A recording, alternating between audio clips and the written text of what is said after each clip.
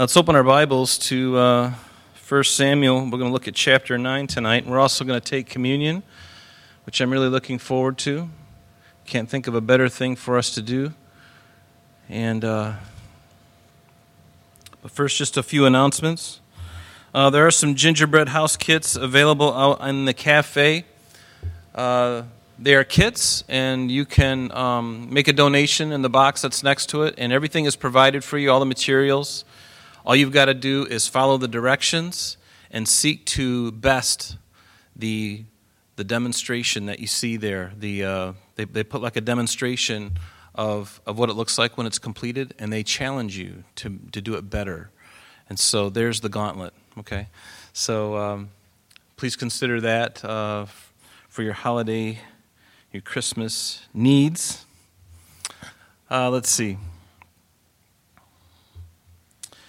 Men, if there are any of you that are interested in helping us with the snow shoveling this season, your help would be much appreciated. There is a sign-up sheet on the front counter. And really what it entails is on days or evenings that we have a service, when it is snowy, we like to show up, half hour, 45 minutes before the service and just shovel the front walk, put down salt. We got all the stuff that you need. We've even got a snow blower. And we've got tons, I think at least a ton or two of rock salt. And we got plenty of rock salt and shovels and things like that. So if you can, just sign up on the front counter if that's something that the Lord would encourage you to get involved in. Also on December 18th, there's going to be a family night here at the church. It's a Friday night, December 18th. And basically it's going to be about assembling gifts for the homeless. And they're collecting toiletry items for men and women, such as shampoo, body lotion, deodorants, etc., along with side dishes and desserts. I'm not really sure about this, so if you have any questions about this, you're going to have to see Henrietta Binda, because I don't know how you do that unless it's the day of or something. So those kinds of sides, non-perishable sides. Oh, I just learned something. It is possible for me to learn. I've learned something new. So non-perishable side dishes, side things, that'd be helpful. And you can see in the fellowship hall there is a table out there with a couple of different bins, and they're marked out there, and you can add to those things as you see fit. But and you're also welcome to come. It's going to be, all of these things are going to be distributed on December 19th, which is a Saturday, as part of the Father's Heart Bus Ministry, which we support as a church, as a fellowship. It's a wonderful ministry. You can go to fathersheart.org and get more information on how to get involved in that. If you want to really get out and minister to people and do some very practical things, that's a really good ministry to do it. And so I'd encourage you to consider that. And there is a sign-up sheet on the front counter for all of these things, too. And even though it may seem like a ways away, it'll come up on us quicker than you think, but we are going to Israel in February. February 28th through March 12th, Calvary Chapel of Finger Lakes hosts a tour, and so you're more than welcome to get on board with that. They have plenty of information. You can go to ccfingerlakes.org to download a registration form and an itinerary, or you can go on our front counter, and in the little plexiglass thing that we have there on the counter, there is a sheet that has the itinerary on the front side and the cost and when those things deposits need to be entered and all that stuff. And then on the reverse side is a registration. If you do decide to go, if you can just put Calvary Chapel of Rochester up at the top, that'll help them to know what church you come from. I really haven't been mentioning that, but that'll be helpful if you could do that, please. But please consider going. Pray about going. It isn't cheap, but it'll be the best. It'll be the best thing you've ever experienced as far as going out of the country. I guarantee it, without even a hesitation. So please consider that. All right, let's open our Bibles now to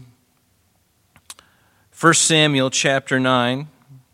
Last week we looked at the 8th chapter, and we saw that really the 7th chapter was really the end, not really so much the end, but just as far as his his influence, we know that Samuel really consisted, his life and ministry really consisted of the first 7 chapters of the book. And it doesn't mean that Samuel died at the end of chapter 7. His ministry continued on, but it was dovetailed with that of King Saul, Israel's first king. And we're going to see Samuel still continuing, moving onward in his ministry. God uses Samuel to anoint Saul as king of Israel. And we're also going to see later on that Samuel will also anoint David as a young boy, young teenager, after Saul's reign. And so what we're looking at this evening, we are well into, or I'm sorry, we're not well into, we just began really the life and ministry, the reign of Saul of Gibeah, the Saul of Kish, who his father's name was. And we're going to really look at Saul's life really from this chapter until the end of chapter 15. And so last week when we looked, we saw that Israel had really demanded a king. Samuel, as he began to get older, naturally there is a passing of the baton. And that is never an easy thing to do. And unfortunately, sometimes that baton doesn't always get handed off in a very good way. Sometimes there's a fumble. They're handing the baton off, and the baton drops flat on the ground, and there's not a nice handoff. There's not an easy transition. And that's true in some churches as well. Churches who plan ahead of time, like Pastor Jeff. He did a really great job, I think, in that. Little did he know, and I didn't know it at the time either, but I didn't, for the years that I was able to serve under him, I had no idea that God was grooming me for that position. I was very content and very happy leading in worship, and I still love to do that when I can. But the way it happened and how the baton was handed off was it was really a wonderful thing, and it was something I think our fellowship as a whole was very thankful for, the way he did it and how it happened. And we see that in other churches too. Calvary Chapel, the Finger Lakes, had a similar, a wonderful experience in that. But not all churches, not all ministries have that commonality. Sometimes there's great upheaval. Sometimes 75% of the church leaves. That was my great fear, is that once Pastor Jeff left, that the church would leave with him. But I was glad to hear that they didn't, and they stayed. And so that's been a real blessing. And we see the same thing in Samuel's life. As he gets older, his sons began to be involved in the ministry, and his sons ruled in Beersheba, his son named Joel, and another one was Abijah, but they weren't really good men. They weren't bad men in the sense of Eli's sons. Remember, Eli had 2 wicked sons. They weren't as wicked as they were, but they still were in it for gain, and they were still in it for themselves. And the people got fed up with Samuel's sons. They said, "Samuel, you're old, and your sons don't walk in your ways." And we looked at that last week, and what a tragedy that is and was, because Samuel was an exemplary character. He had a sterling character, a wonderful man of God, obedient, from his youth all the way up to his old age, and yet his sons didn't walk in his ways. There's no guarantees, is there? It'd be nice if there was a guarantee that when a man or woman has a child, they grow that child up, like the verse that says in Proverbs, train up a child in the way they should go, and when they're old, they won't depart from it. There is a promise there, and I believe that is true, but that doesn't necessarily mean that your child is not going to go through some really awful things before they finally come back. Because when a child has a foundation in the Scriptures and the Word of God, it becomes part of them, and they remember the peace. They remember the unity they had with their family. They remember those things, and when they go out and finally are free like a bird, and they can go soar and spread their wings and fly away for a season and find themselves in a great mess, they know to come back because it's the only thing they've ever known. And now they know for a surety that what the Word of God said was true. and they find out for themselves, based on their own experience, that what God said was true. And I've noticed that in my own life. And unfortunately, it's just a pattern that keeps on continuing. No matter how hard we try, the human heart needs to come to an understanding that it's without God, it is completely hopeless. Apart from God, the human soul is completely hopeless. Apart from Christ. But with Christ, all things are possible. He can take the worst person imaginable and turn them into a saint. We see that over and over again throughout history. Some of the worst offenders in our country, in our history of the world, many of them have come to faith at the end of their life and are in glory right now, when many would say, if that's the way God is, I don't want to be in heaven. If he can forgive a man like Jeffrey Dahmer, who we understand that in his last few years of his life, I don't know exactly how many years he had, but they say that he gave his heart to Christ, and this was somebody who repulsed most of us, if we heard, actually all of us. But yet, if his confession is true, he's in glory. And there are some who have a hard time with that. And I can imagine even a person who is a husband or a mom or a dad of a daughter whom he committed a crime against. I can imagine them saying, if that is who God is, I don't want to go and meet him. But to me, that's good news, because that means that there's hope for every soul, no matter what you do. God is a God of forgiveness, amen? And so that's exactly what Samuel got caught up in. His sons weren't walking in his ways, and the people demanded a king. They wanted to be like everybody else. And, why does everybody want to be like everybody else? Why can't we just be ourselves? Why can't we just be who God made us? To me, the greatest joy in my life was figuring out who I was.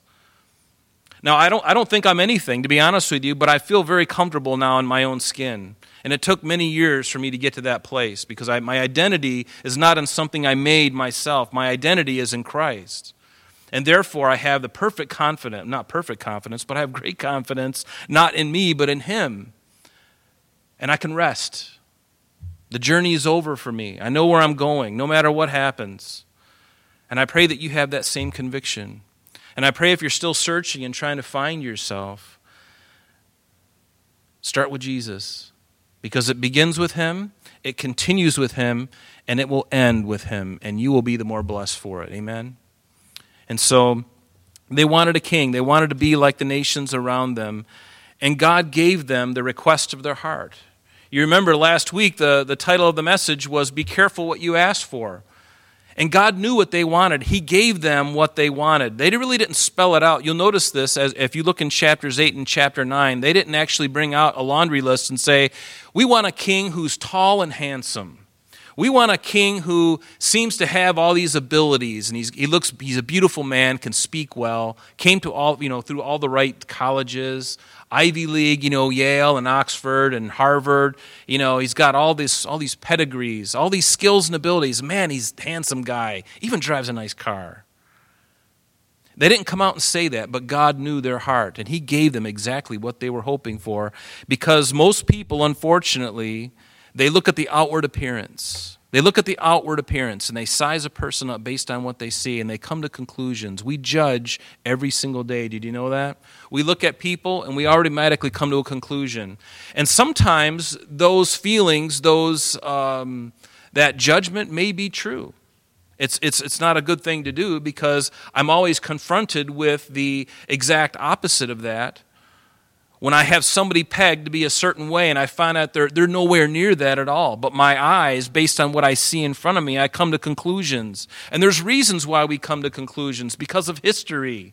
History in our life, we've come to know that this kind of person and this kind of situation probably is like this, probably is like that, and there may be some truth, but we can never put a stamp on somebody and say, this is who you are, because they will always defy it. Sort of like mercury on a flat surface. It's just going to kind of go all over the place, and you're not going to be able to figure it out and know where it's going. So we should never judge a book by its cover. But yet they looked at Saul.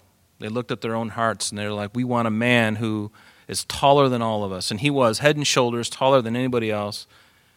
Good-looking guy. But yet what they didn't know, what they couldn't see, was what was going on inside the man that only God can see. And therein lies the discrepancy.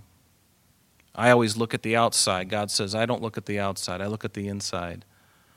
That's how God can take someone so small and insignificant like David. I love David's character because he was just the youngest, the eighth, the youngest son. Out there in the field with the sheep. Nobody wanted to be a shepherd. It was a lowly thing to do, and yet David was very content being out there. And I imagine with 7 other brothers, older brothers, he was very happy to be out there with those sheep. Just talking to the Lord, worshiping the Lord out there in the fields. But they wanted a king, and God gave them their desire. And unfortunately, Saul, we'll see throughout these next chapters, that Saul started off relatively well, but he was a failure as a king because he wasn't obedient. He wasn't obedient to what God asked him to do and what God wanted him to do. He didn't listen. And in any position of leadership, a leader has to be able to listen. He's got to be willing. He's got to be teachable. He's got to know that there's accountability. There's someone over him. He's not an island unto himself. He has to be accountable to others. No one has that ability. And the people who think they do are just fooling themselves. We are all accountable. We should be accountable. And so let's look at verse 1 here in chapter 9. So the decision had been made. We want a king. God says, okay, I'm going to pick one for you because I know your heart and I'm going to give you exactly what you want. But God told Samuel to tell the people the behavior of a king. And he lists it for us in verse 11 of chapter 8. What did he say to them? He said, this will be the behavior of the king who will reign over you. You really want a king? I wasn't good enough that I could just rule over you like I did with the judges. I could just tell the judge what was going on, and the judge could convey that. And you didn't need an army. You were already an army. You went out and you fought many battles. You didn't need anything. And I was the one thing that all you needed. And I'm not enough anymore. Is that the case, Israel? You know, that's what God was saying to them. And then he rehearsed for them the behavior of the king that they're going to get. And he told them, he said, this will be the behavior of the king who will reign over you. And this is in chapter 8, verse 11. This will be the behavior. He will take your sons and appoint them for his own chariots and to his horsemen. Some will run before his chariots. He will appoint captains over his thousands and captains over his 50s. He will set some to plow the ground and reap his harvest. Some will make his weapons of war and equipment for his chariots. He will even take your daughters to be perfumers, to be cooks, to be bakers. And he will take the best of your fields, your vineyards, your olive groves, and give them to his servants. He will give 1/10 of your grain and your vintage and give it to his officers and servants. And he will even take your male servants, your female servants, your finest young men, and your donkeys, and put them to his work. And he will take 1/10 of your sheep, and you will be his servants. And you will cry out in the day because of the king whom you have chosen for yourselves. Notice the accountability there. And the Lord will not hear you in that day. Nevertheless, the people refuse to obey. There's the obstinate, stubborn heart of man. You know, if I was given that list of things, this is what's going to happen. You know, they've never known that before, have they? Had they had any problems before conquering their enemies? No, they didn't. But now as a result of their will being done, their want, their desire to be like everybody else, their unhappy, their unsettledness, God is saying, I'll give you what you want, but here's the consequence. Here's what's going to happen. And yet they can say they would not. Nevertheless, they refused to obey the voice of Samuel. And they said, no, but we will have a king over us, that we may also be like all the nations, and that our king may judge us and go out before us and fight our battles. And notice, and Samuel heard all the words of the people. He repeated them in the hearing of the Lord. So the Lord said to Samuel, heed their voice. Heed their voice, Samuel, and make them a king. And Samuel said to the men of Israel, every man go to his city. And I like what it says there. It says, God told him, heed the voice of the people. Does that word ring a bell? Probably not in English. But remember in Deuteronomy chapter 6, verse 4, it says, Hear, O Israel, the Lord our God is one Lord, and thou shalt worship the Lord thy God with all thy heart, with all thy strength, with all thy mind, with all thy strength. I butchered the verse there, but you hear, O Israel. The word hear is Shema. That word Shema means hear with the intent of doing something about it. In other words, you hear something, but there's obedience attached to it. It's not like you just hear something and then go, oh, that's nice, and move on. No, you hear it and you act upon it and you move forward with it, right? And that's really what he's saying to Samuel right here. He says, heed their voice. Shema their voice. Obey them. Obey them, Samuel. Because they haven't rejected you, but they've rejected me. Or they have rejected you, but don't worry, they rejected me first.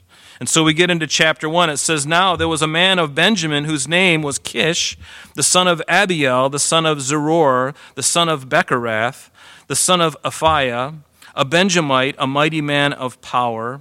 And literally when it says of power, this means a man of wealth. He was a man of substance. He had goods. He had servants. And notice, he had a choice and a handsome son whose name was Saul. There was not a more handsome person than he among the children of Israel. From his shoulders upward, he was taller than any of the people. And so here's a guy who sticks out like a sore thumb. Wherever he goes, he's taller than everybody else. But he's also handsome too, which he's got something going for him. But this word, this name, Saul, literally means asked or desired. And that's exactly what he is. I find it interesting that these names of people fit oftentimes their role in history, in Israel's history. His name meant asked or desired, and he was what the people wanted. And again, God knows the heart of man.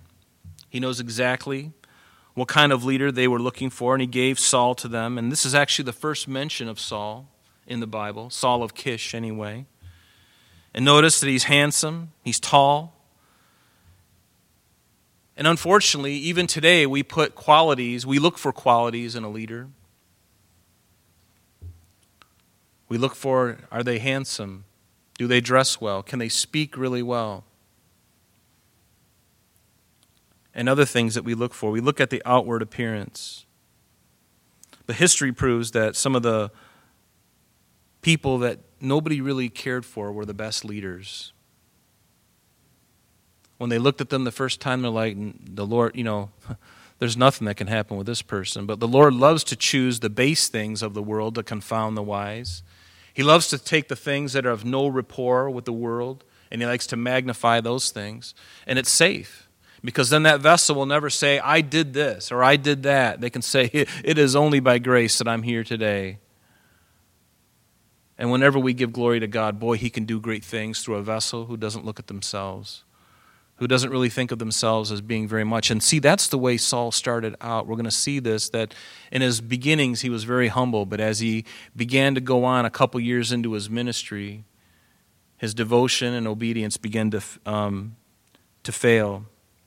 But notice how easily Samuel was impressed by his natural looks and stature. And this admiration also occurred when he presented Saul. Later on, we're going to look in probably next week in chapter 10.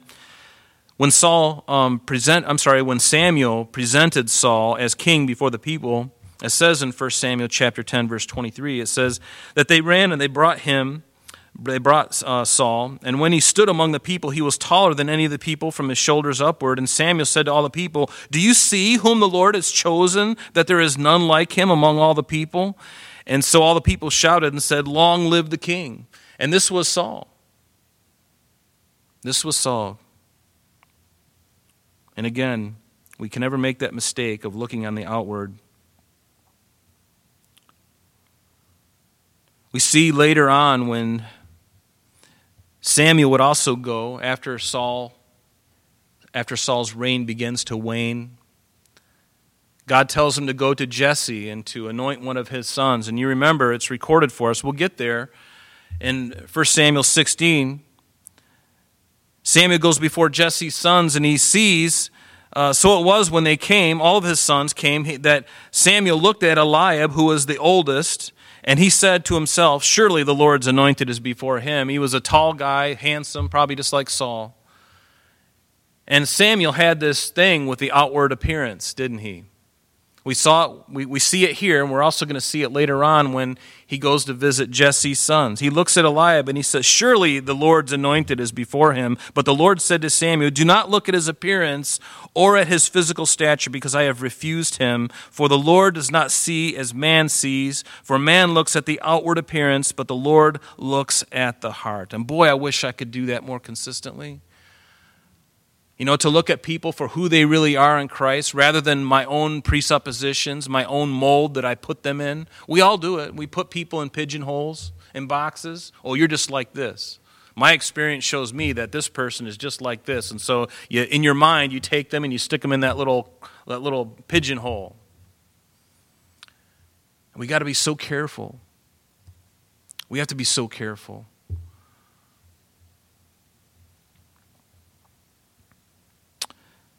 So, Kish, he had a handsome and choice son, back in our text now, verse 2 again. And his name was Saul, again a handsome man. Verse 3, it says, "Now the donkeys of Kish, Saul's father, were lost. And Kish said to his son Saul, 'Please take one of your servants with you, and arise and go look for the donkeys.'" Go look for the donkeys. And it's interesting. Let me read to you 1 Samuel chapter 16 again. You might just want to make a note off to the margin of your Bible, 1 Samuel 16, verse 11 and 12. But let me read it to you, and it'll make sense in just a moment. It says, "And Samuel said to Jesse," we're going to see this later on, "Are all the young men here? Are all your sons here, Jesse?" And then he said, "There remains yet the youngest, and there he is, keeping the sheep." David, that's who he was. "And Samuel said to Jesse, 'Send and bring him, for we will not sit down till he comes here.' And so he sent and brought him in." And notice the description of David. "Now he was ruddy, with bright eyes, and good looking. And the Lord said, 'Arise, anoint him, for this is the one that Samuel didn't choose.'" He's there, and you can just see the whole reign of Saul's kids, the oldest, Eliab, and then going all the way down to the seventh, and he's like, and the Lord's not telling him which one it is. And he gets to the seventh, and he's like, "Okay, there's got to be somebody else. Where is he?" "Oh, he's out picking up sheep droppings. He's out there in the field. You don't really want him, do you?" "Yeah, we really do want him."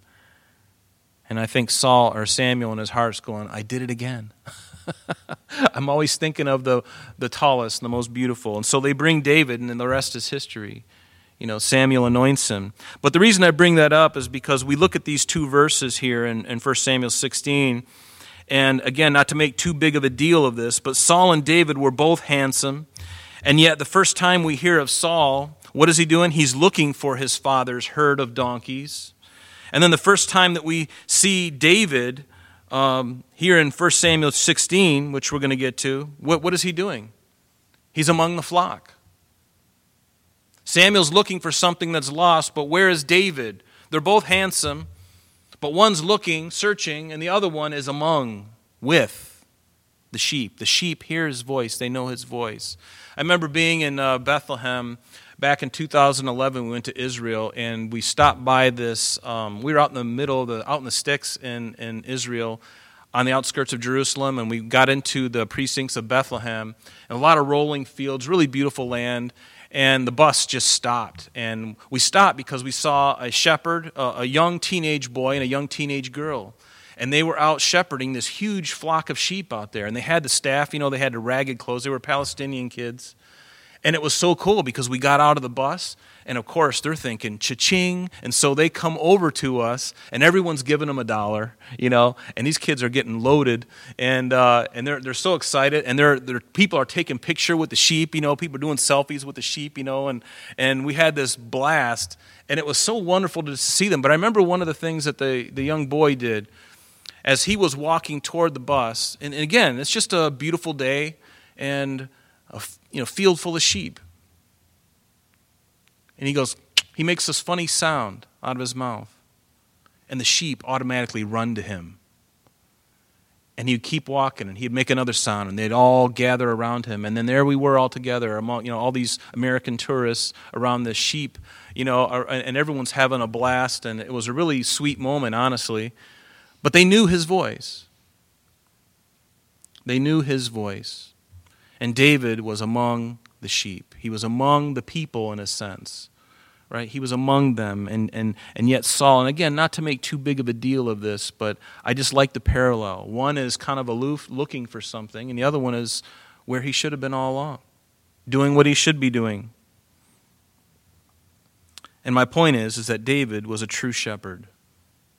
We're going to see that Saul was not really a true shepherd. He started off well, but he didn't finish well. And even in verse 5 of our text here this evening, it says, when they had come to the land of Ziph, looking for Saul's father's donkey, Saul said to a servant who was with him, come, let us return, lest my father cease caring about the donkeys and become worried about us. And again, don't mean to be too harsh on Saul here, but I think it's possible that he was just a little more willing to abandon the project. He certainly did listen to his dad. At least he was out there. But now draw the comparison with David in 1 Samuel 17. As David is now standing before Saul, the king, David loves this man because David delivered them from the Philistine, Goliath. And so Saul wants to give him a job. And so in the process of getting that job, the interview kind of goes something like this. And then finally David said to Saul, your servant used to keep his father's sheep. And when a lion or a bear came and took a lamb out of the flock, I went out after it and struck it and delivered the lamb from its mouth. And when it arose against me, I caught it by its beard, I struck it and I killed it. Your servant has killed both lion and bear, and this uncircumcised Philistine will be like one of them, seeing he has defied the armies of Israel. And so David was just one of those people that when the flock was being attacked, he wasn't going to flee. He wasn't a hireling. He went right after the problem, and he took care of business. And unfortunately, Saul was not of that ilk.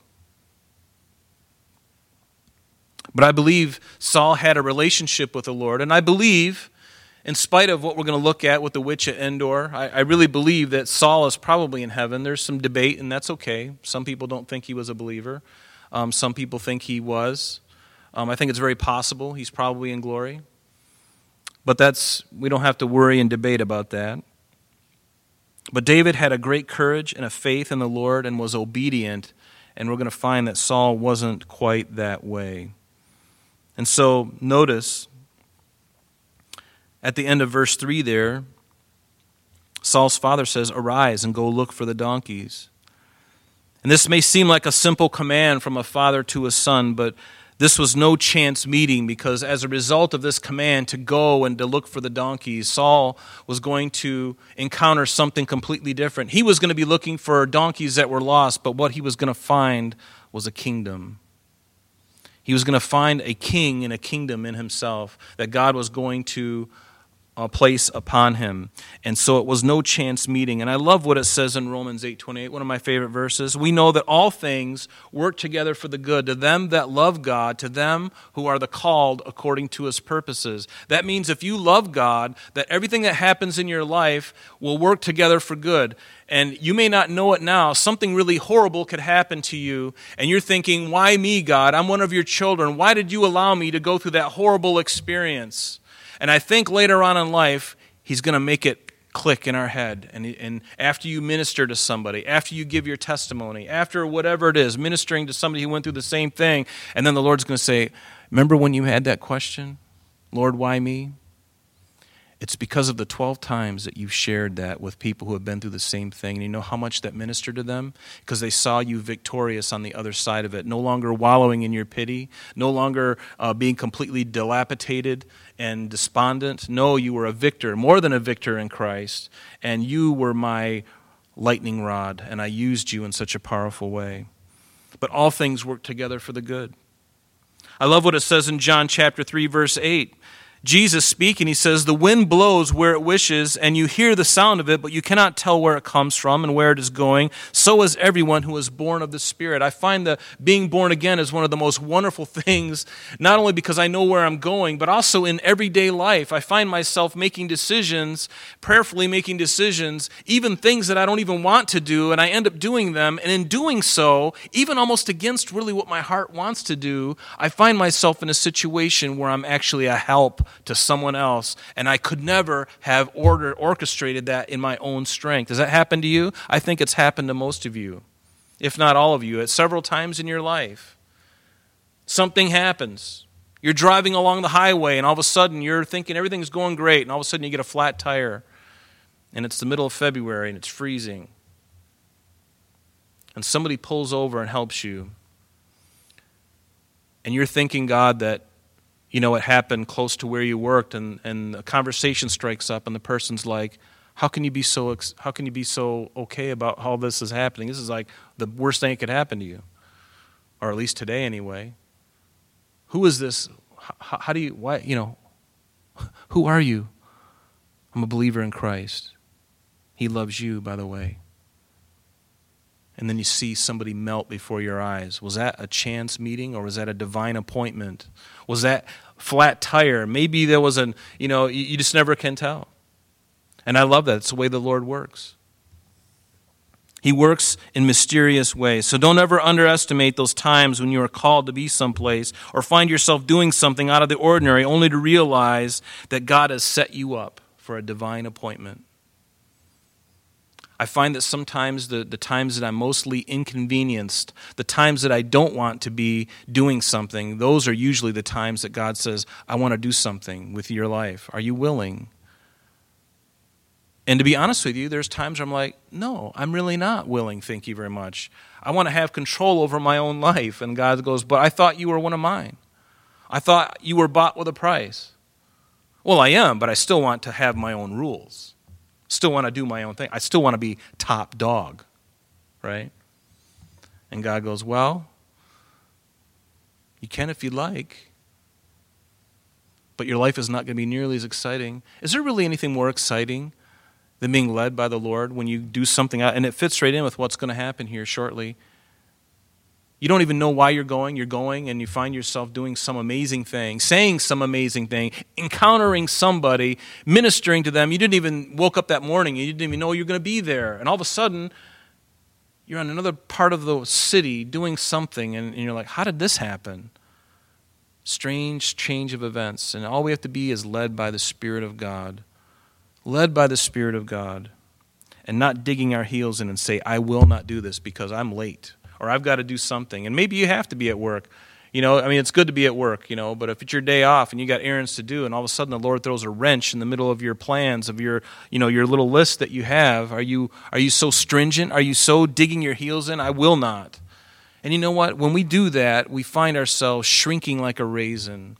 Our faith shrinking like a raisin. And then we wonder why our experience in Christ, our experience as a Christian is not better than what it is. It's because I've dug my heels in so much that I no longer allow Him to use me. But believe me, the more you are used by God, the greater your life is going to be. The more you allow God to use you, the greater purpose you're going to have. And is there any greater purpose? Really, think about it. Some people go to their jobs day in and day out, and they hate their jobs, and they're getting paid really well for it too. 6 figures, 7 figures a year, and they just hate their job. It's a prison to them. And yet God can give a Christian such great fulfillment in doing a small job. They're just making ends meet, and yet their life is so rich. They're so used by God, and they're on fire. Let God use you more. Wake up and say, and I need to do this too, wake up and say, Lord, today use me somehow. I don't care how you do it. You use me, whatever you do. I belong to you. You know what I got to do. You know I have a job to do. Within those confines, Lord, do whatever you want and help me to be willing and to take on those things that I normally wouldn't because it's just inconvenient. Sometimes the greatest worship service in your life is when you do something and you are not excited about it, you don't want to do it, and it's inconvenient. That's what they call a sacrifice. Isn't that not what worship is?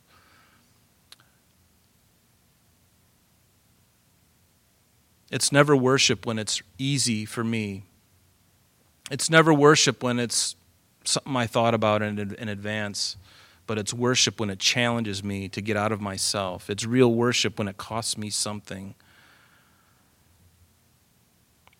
So verse 4, he passed through the mountains looking for his father's sheep, the mountains of Ephraim. and through the land of Shalisha, but they could not find them. They passed through the land of Shaalim, and they were not there. Because remember, Saul of Gibeah, that Gibeah was where he lived with his father Kish. And Samuel was just a little bit northeast of that in Ramah, just less than 10 miles northeast of where Saul was. But there he is. He's passing through the land of the Benjamites, but he didn't find them. And then verse 5, when they had come to the land of Zuph, which Zuph is actually a town. It's not really known exactly where it is, but it's very close to Ramah. So they've been traveling for nearly 10 miles from where Saul was from. And Saul finally says to his servant, "Come, let us return, lest my father cease caring about the donkeys and become worried about us." And he said to him, "Look," and the servant said to Saul, "Look now, there is a city. In this city there is a man of God, and he is an honorable man, and all he says will surely come to pass. So let us go there, and perhaps he can show us the way and the way that we should go." And it's interesting to me that Samuel, by this time, as an old man, is very popular in Israel, and yet the land or the town of Ramah, everybody in Israel would know that's where Samuel lives. That's where Samuel the prophet lives, and yet there seems to be kind of a disconnect with Saul.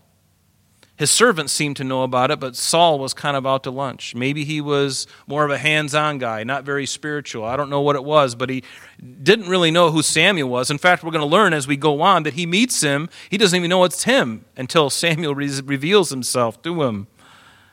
And so he seems to be oblivious to some spiritual things. So in verse 7 it says, Saul said to his servant, "But look, if we go, what shall we bring the man? For the bread in our vessels is all gone, and there's no present to bring to the man of God. What do we have?" And this was no doubt a custom in this time. And, people mean well. People mean well. But to bring a man of God, a prophet, a gift of some kind, I know that was probably just a custom, and it was. There's no doubt about it. But we also see in it the unfortunate problem in the heart of man and his willingness to give in order to get something from God. You don't have to give God anything. Why did Jephthah make the rash vow that the first thing that he sees coming out of his house, he's going to sacrifice to the Lord? And what's the first thing he sees when he comes back from battle? His only daughter. I mean, give me a break. I think that's one time I would probably just say, "You know what, Lord? I'm a fool." And the Lord will go, "Yeah, pretty much. I'm not going to kill her, Lord. I'm not going to sacrifice her. Forgive me." I think that's what I would do. But Jephthah was probably a more honorable man than I would be. And there's a debate on what really happened there, so I don't want to get into that. But the thing is, we don't have to give to God to get something from him. He's done everything for us. We simply need to receive it. So we should never do something or give something to think that we can twist God's arm and get him to do something. What does it say in Ephesians 2? This is very important, folks. "For by grace you have been saved through faith, and that not of yourselves. It is the gift of God, not of works, lest any man should boast." For by grace you've been saved through faith, and that not of yourselves. It is the gift of God. Salvation is a gift from God. It can never be of works. There's nothing I can do. There's nothing I can do good enough. There's no amount of things I can give to God to somehow equal the scales. It's impossible. It's a fool's errand. Don't even try. And some people in the world, they want to have some stake in it. They want to say, "I want to have some stake in my salvation. I'm not going to do this anymore, and I'm not going to do this." And, and they bring out their list of things that they're going to do, and it's all humanism. It's all confidence in self, and God is saying, will you just give it a break? Because within 5 minutes of you coming to me, you're going to break all those things. You're going to fail on that, responsibility. You're going to fail on that. You're going to fail on that. And the things that you said back 3 weeks ago, that's not even going to happen. You already forgot about it. Hey, listen, don't even worry. Have a simple faith. You don't have to make vows to God. I've made them, and you have too. You don't need to do those things. But God initiates, and he works even in spite of us. What does it say in Romans 5, verse 8? I love this verse. God commends his love toward us, and that while we were yet sinners, Christ died for us. Does that sound like we had to do something before he died for us? It's like we could make all these promises. Can you imagine seeing all of humanity standing before God and say, "God will make you a peanut butter and jelly sandwich, and we'll even toast it on both sides if you just give us salvation"? He's like, "No, I don't want that. How about I do it for you? How about I do everything for you and all you do is receive? That's the stumbling block of humanity.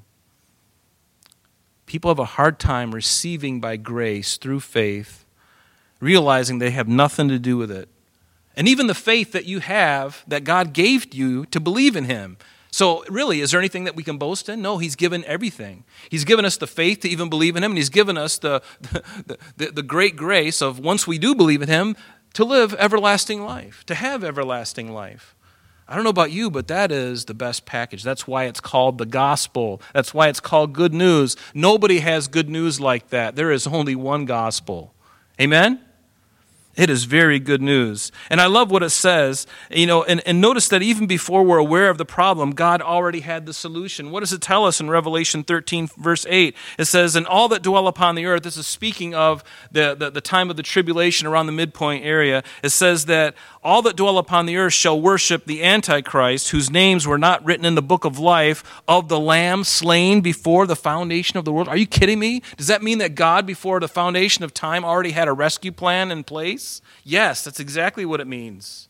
He knew exactly what was going to happen in the garden. Did it take him by surprise? Was he going, oh my gosh, I can't believe they messed it up again. What am I going to do? Oh, I know what I'll do.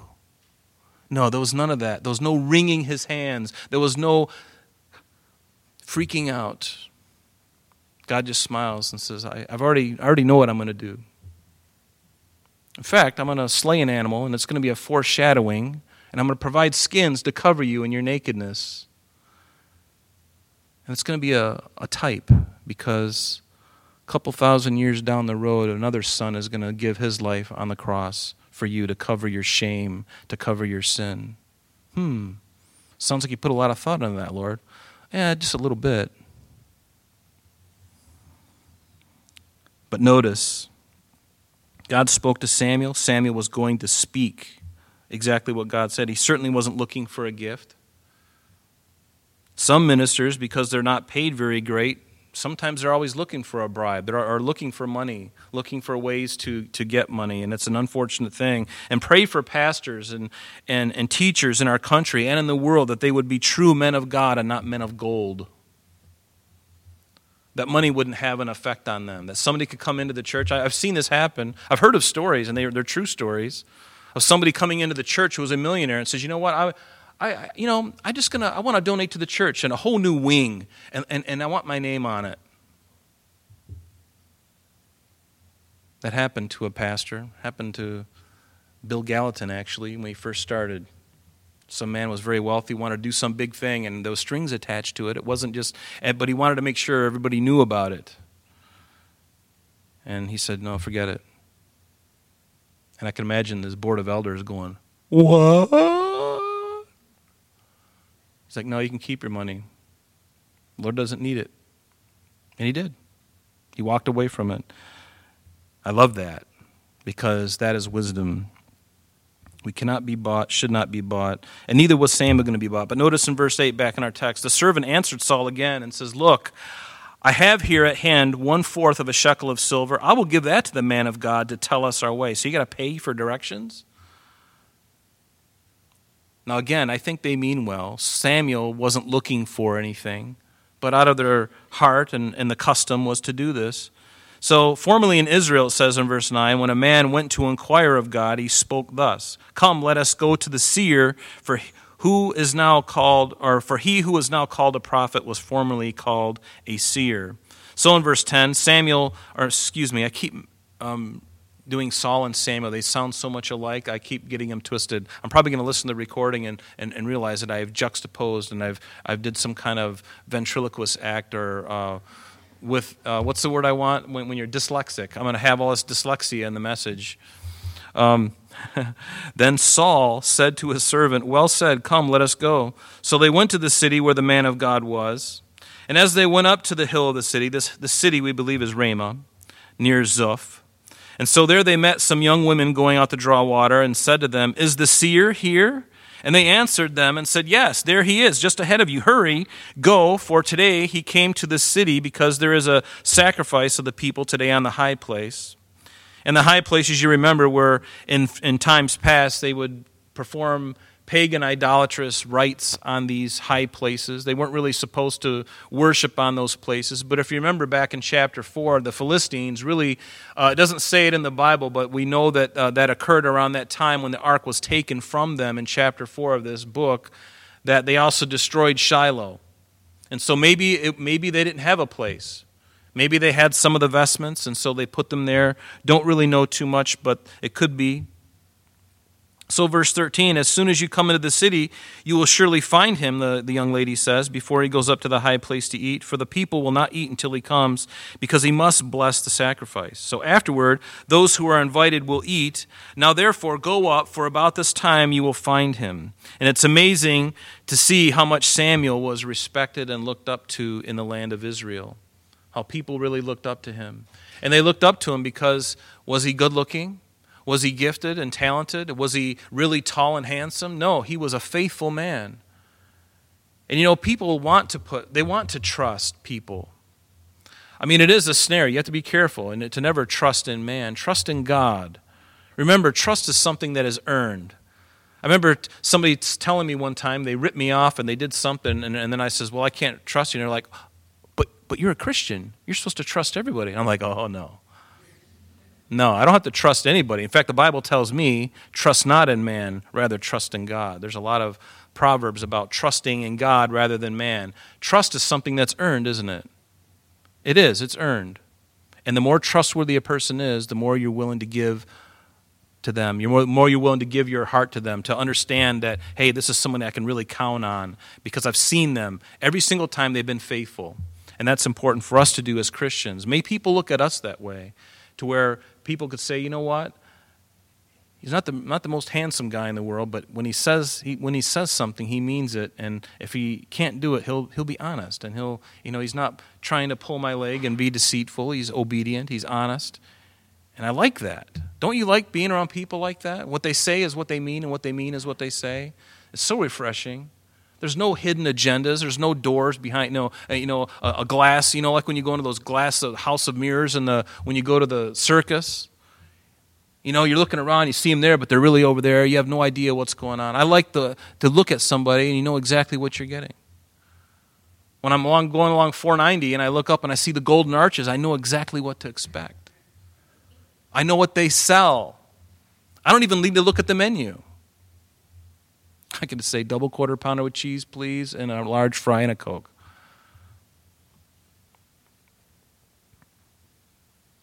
Verse 14, so they went up to the city.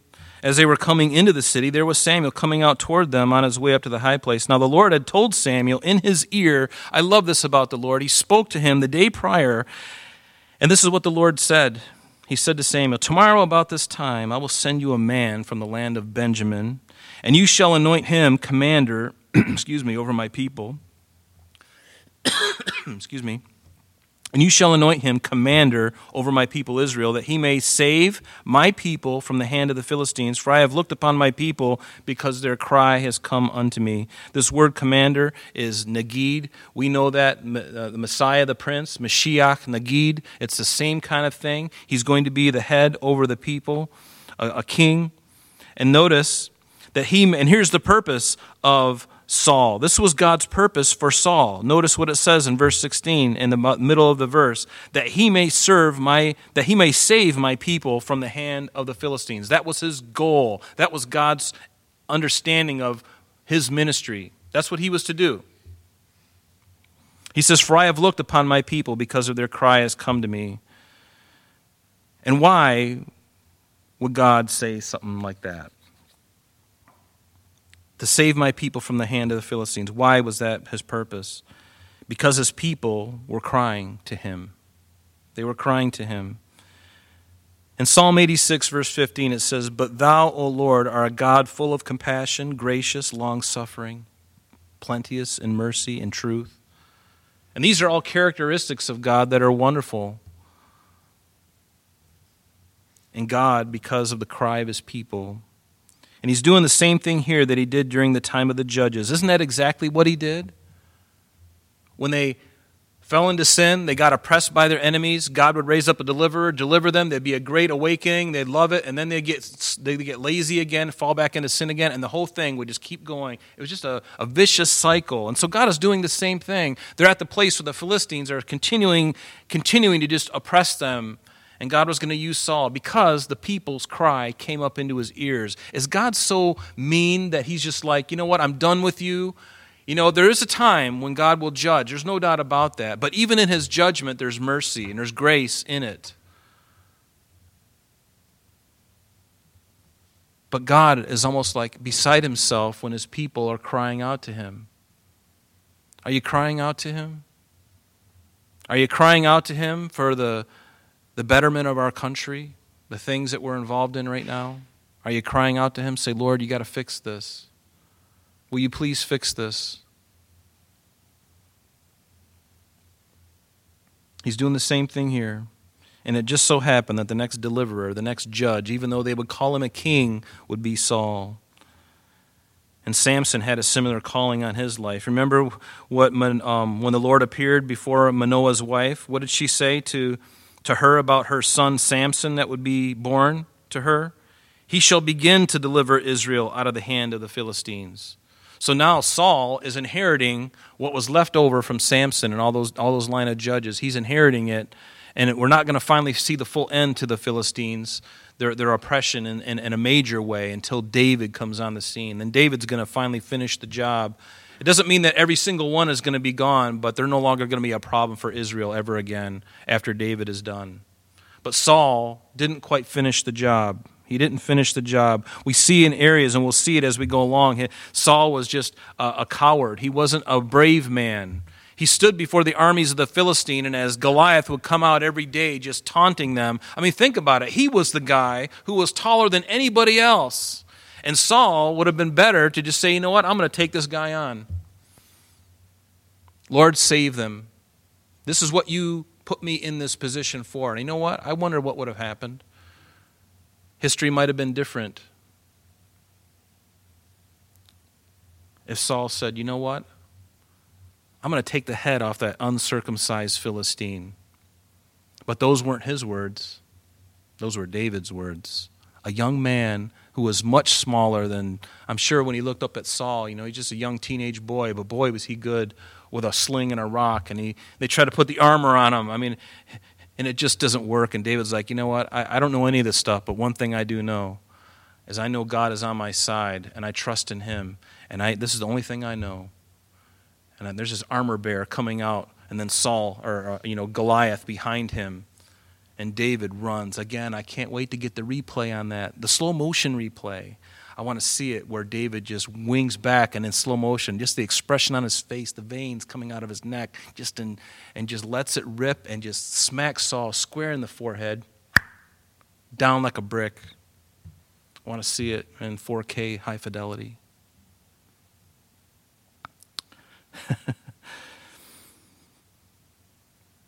So verse 17, so when Samuel saw Saul, the Lord said to him, there he is. The man whom I spoke to you, this one shall reign over my people. And God was going to give Saul to the people because that's what they asked for. And even though Saul was Israel's first king, his kingdom was not to last. And why is that? You remember that what happened after Saul, then there came David, and then after David came Solomon. And what happened after Solomon's reign? The monarchy split into two different things. The southern 2 tribes, Judah and Benjamin, and the northern 10 tribes. And the northern 10 tribes were taken over by a man named Jeroboam. And what does it say in 1 Kings 11:26 about Jeroboam? Was he a man of Judah? No, he was a man of Ephraim. And you'll see my point here in just a minute. But it says in 1 Kings 11:26, and Jeroboam, the son of Nebat, an Ephrathite of Zerida, Solomon's servant. So this man wasn't even from the line of Judah. He was from the line of Ephraim. And you may be going, what's your point? Well, the first 3 kings of the northern 10 tribes were Jeroboam, he was from Ephraim. His son, Nadab, he was from Ephraim. And then Baasha, the third one, he was from the tribe of Issachar. But we have a problem. Because what did Jacob say on his deathbed? It's recorded for us in Genesis 49, verse 10. It says the scepter. He's speaking of Judah now. Remember, Jacob is on his deathbed, and he's given all of his 12 sons, basically prophesying over them. And what does he say to Judah? He says, the scepter shall not depart from Judah, nor a lawgiver from between his feet until Shiloh, which is a reference of Jesus, till Shiloh come, and unto him shall all the gathering of the people be. So the scepter is a right to rule. A scepter is that rod that is held out, that Ahasuerus held out to Esther to allow her to approach him. It has power. There's meaning behind that. It's the right to rule. It is for many things, but it's a mark of authority. And it was through the line of Judah. Judah, not Ephraim. And yet God gave Jeroboam the same promise. If you will obey me, I'll prosper you. And your kids after them, I'll bless them all if you obey me. And what happened? Jeroboam made the golden calf, put one up in Dan where we visit when we go to Israel. We visit that altar there. And he put another one down in Bethel. And he was the worst. And ever since then, the northern 10 tribes never, ever recovered. They were always evil. Every single king was evil. Not one single king from the northern 10 tribes was good. So then Saul, verse 18, drew near to Samuel in the gate and said, please tell me, where is the seer's house? Saul didn't even know who Samuel was. Hey, can you tell me where the seer is? You're looking at him. And Samuel answered Saul and said, I am the seer. Go up before me to the high place, for you shall eat with me today, and tomorrow I will let you go and will tell you what is all in your heart. I love that. It's amazing that Saul had no idea who Samuel was, and yet he lived only like 10 miles away from him. But as for your donkeys, Samuel said to Saul, but as for your donkeys that were lost, oh, by the way, 3 days ago, how'd you know that? The Lord must have spoken to him.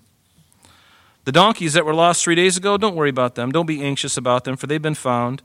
And on whom is all the desire of Israel? Is it not on you and all your father's house? And the thing that was really on the mind of Saul during this whole trip is, where's my father's donkeys? And Samuel now just tells him, oh, by the way, don't worry about the donkeys. They've been found. And I can imagine, oh, thank God. I got something more important to tell you. I'm going to talk to you. Something the Lord showed me, told me to tell you.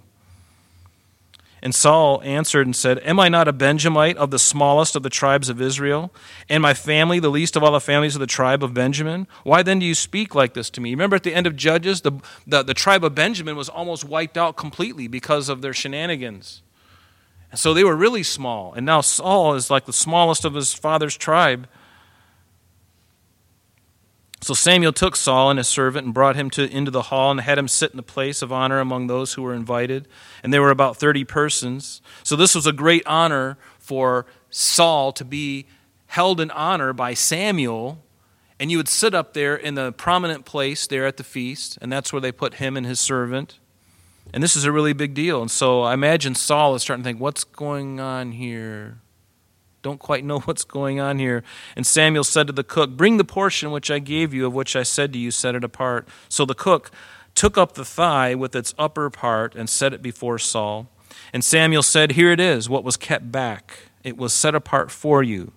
Eat, for until this time it has been kept for you, since I said I invited the people. And so Saul ate with Samuel that day. And this was interesting because this was all prearranged. And how could it be prearranged? Because God spoke to Samuel the day before. He told him exactly what was going to happen, how it was going to happen. So Samuel, as a good man, as a good prophet, says, you know what, I'm going to obey God. I'm going to do what he tells me to do. And that's exactly what he did. And the right thigh was a very great piece of the sacrifice that would normally be given to Levi and his sons, the sons of Aaron. You can read about that in Leviticus 7, verse 32 and 33. But it's amazing even how at the Last Supper, Jesus put Judas as the guest of honor among the group. He was seated immediately to Jesus' left, right to the left of him at the table. And Samuel does the same thing with Saul. He puts him in this place of prominence. Verse 25, so when they had come down from the high place into the city, Samuel spoke with Saul on top of the house, which was his house, Samuel's house. And so they arose early, and it was about the dawning of the day, so they stayed overnight there with a stomach full of really good meat. And he knows the donkeys are found. So Samuel called to Saul on the top of the house, saying, "Get up, that I may send you on your way." And so Saul arose, and both of them, Saul and his servant, they went outside, and he and Samuel. In the last verse here it says, "And as they were going down to the outskirts of the city, Samuel said to Saul, 'Tell the servant to go on ahead of us.' And he went on ahead. 'But you stay here a while, that I may announce to you the word of the Lord.'" And we're going to stop there tonight, but we're going to look at chapter 10, because we're going to take communion. But it's going to be interesting that God is going to, he's going to anoint Saul. He's going to ask Samuel to anoint Saul. God knew exactly what the people wanted. He was going to give it to them. And it's going to be really uncomfortable as we read chapter 10, because I hear Samuel rehearsing before the people in front of Saul the behavior of a king. And that's exactly what Saul did. God knew in advance exactly what this king would do. Can you imagine sitting there hearing that and thinking to yourself, well, that's not going to be me, that's not going to be me, that's not going to be me. And then after a few years, you're like, oh my gosh, I did that. It's kind of unfortunate. Turn with me to Luke chapter 22. Luke chapter 22.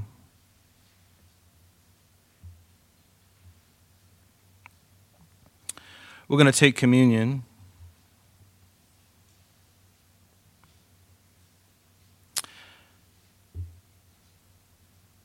Actually, if Aubrey, you want to come up, and what I'd like to do is let's pray, and Aubrey's going to sing and worship. And then while we're worshiping, feel free to come up and grab a cup. It's one of those ones that are sealed, okay? And bring it back to your chair, and then once we're done worshiping, we'll take it together, okay?